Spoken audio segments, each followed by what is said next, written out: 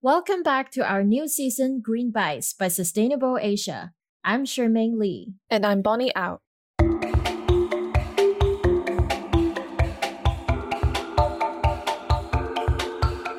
The new season Green Bites is a weekly show that delivers our handpicked news roundup on green stories in Asia that you should know about.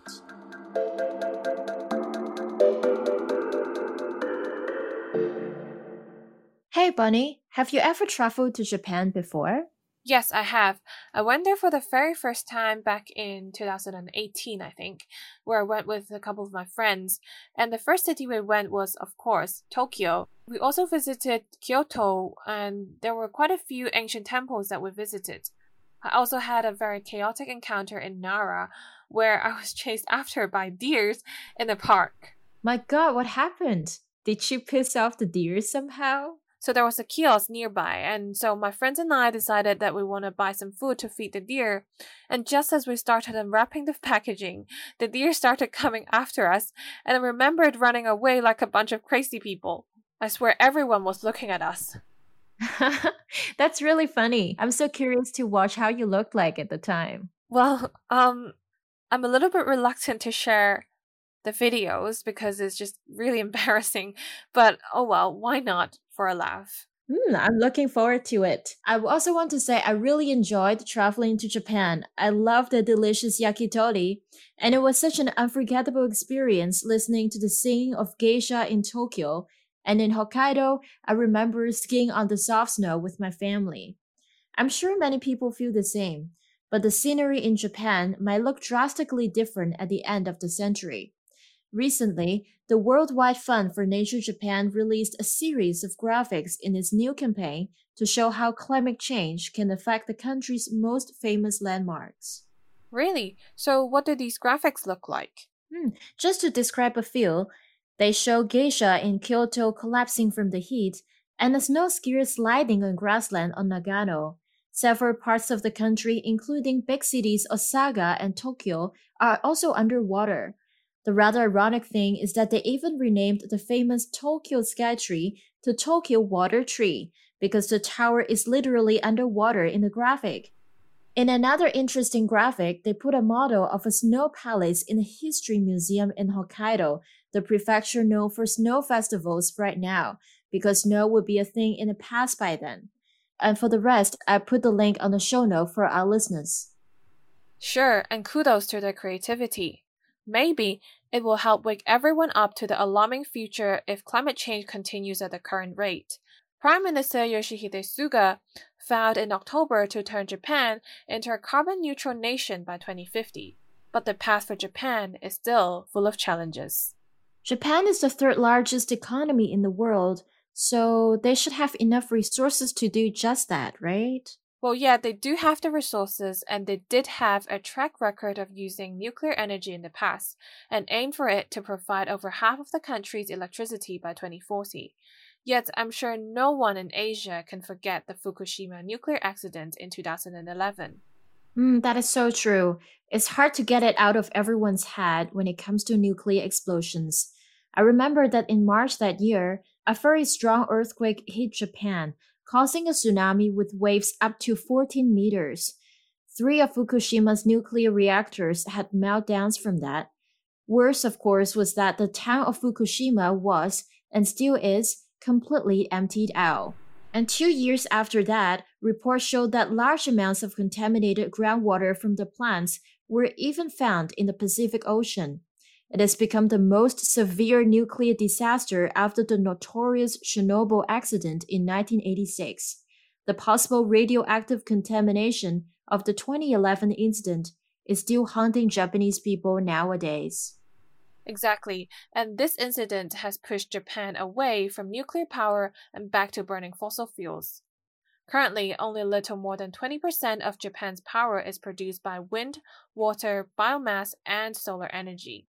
I see. That might explain why people want Japan to speed up its goal.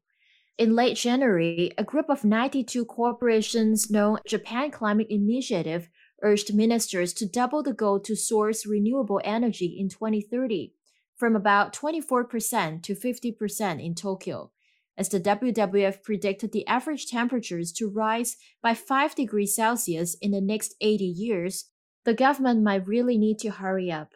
And its neighboring country, South Korea, is also in hot water.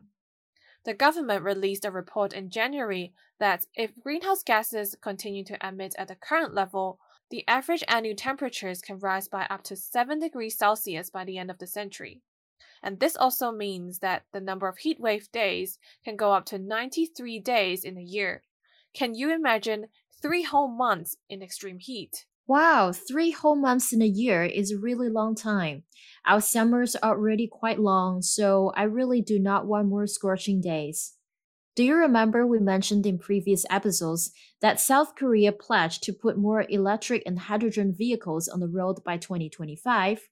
Seoul's mayor said in January that they will remodel over 350 old public buildings next year as part of a green project, and make electric and hydrogen vehicles mandatory transportation in the public sector.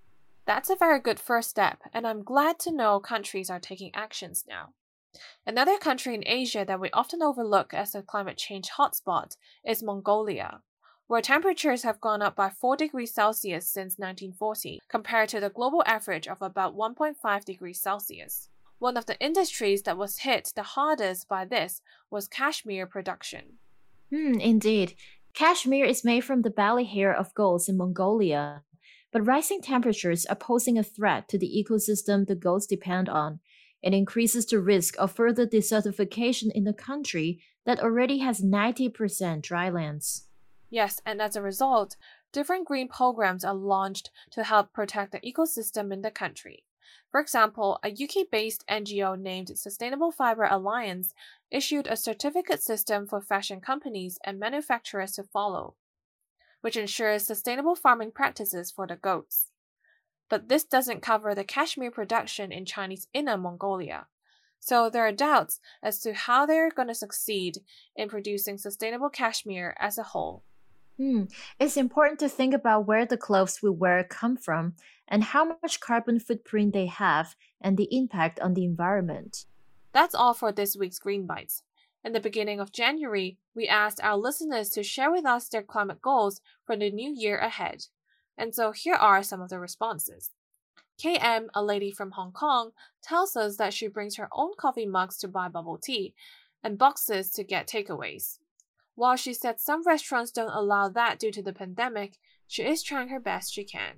And another listener called Joyce, also from Hong Kong, tells us that she has decided to go green for gifting this year, either presents made of sustainable materials or something digital.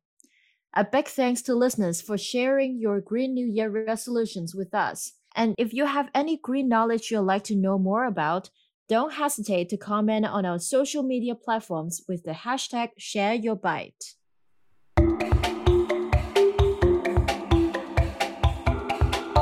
Please subscribe to our podcast channels for more content and share our podcast with your friends and family.